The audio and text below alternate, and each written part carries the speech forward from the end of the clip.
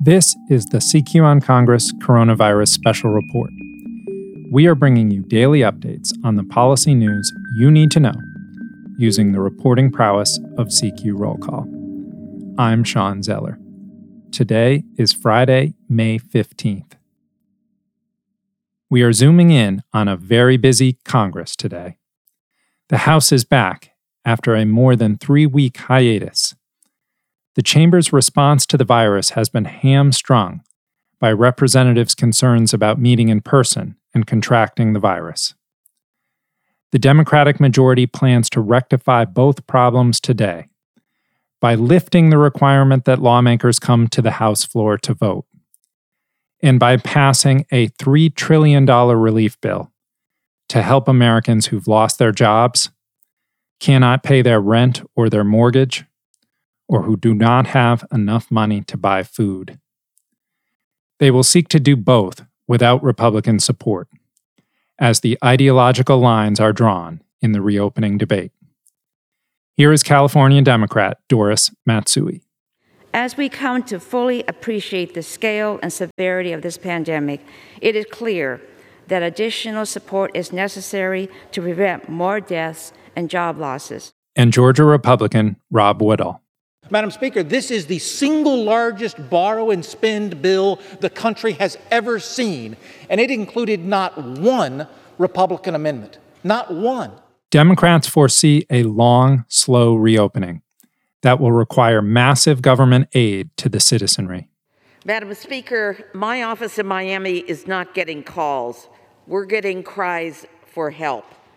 My neighbors are scared of both a virus that could kill them or their loved ones and worried about how they will make their next rent or mortgage payment or buy groceries or when their children will go back to school. That was Florida Democrat Donna Shalala. But Republicans say no amount of government aid can prop up the economy indefinitely, and that businesses must begin to reopen now. Here is what Republican Debbie Lesko had to say. Pelosi's bill, I call it the Keep People Unemployed Act, because that's what it is. It will incentivize people to stay unemployed. I already have businesses in my district that say, we need to hire back these people because Arizona's back open. They can't hire the people because the people are getting paid more to sit at home. And the debate rages on over a momentous change in House voting rules, allowing representatives who are not present on the floor to cast ballots for the first time in American history. House Rules Committee Chairman Jim McGovern said yesterday, the rules are a temporary expedient.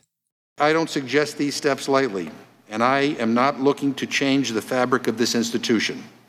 I believe the best ideas still come from working in person and side by side, but we must adapt to this extraordinary circumstance and make temporary changes during this pandemic. Republicans are expected to vote no today.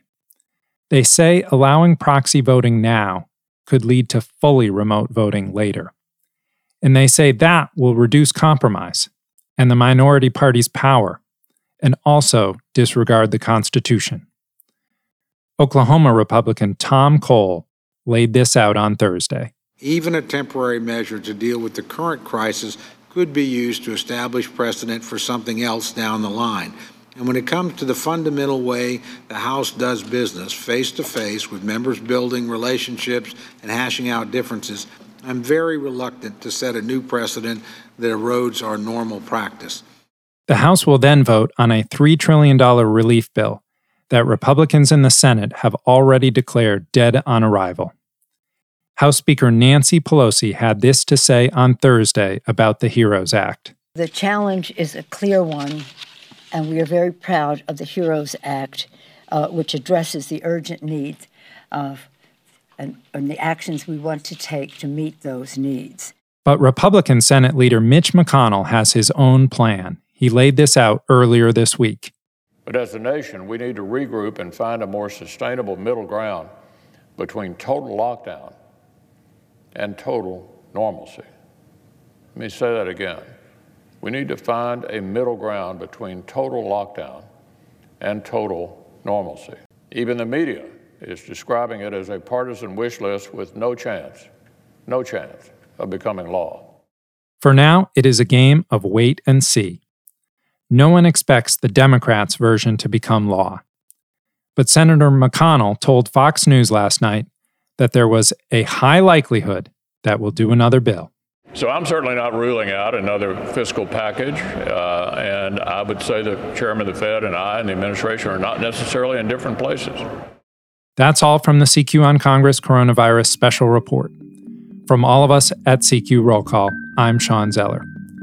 We will be back Monday. Thank you for listening.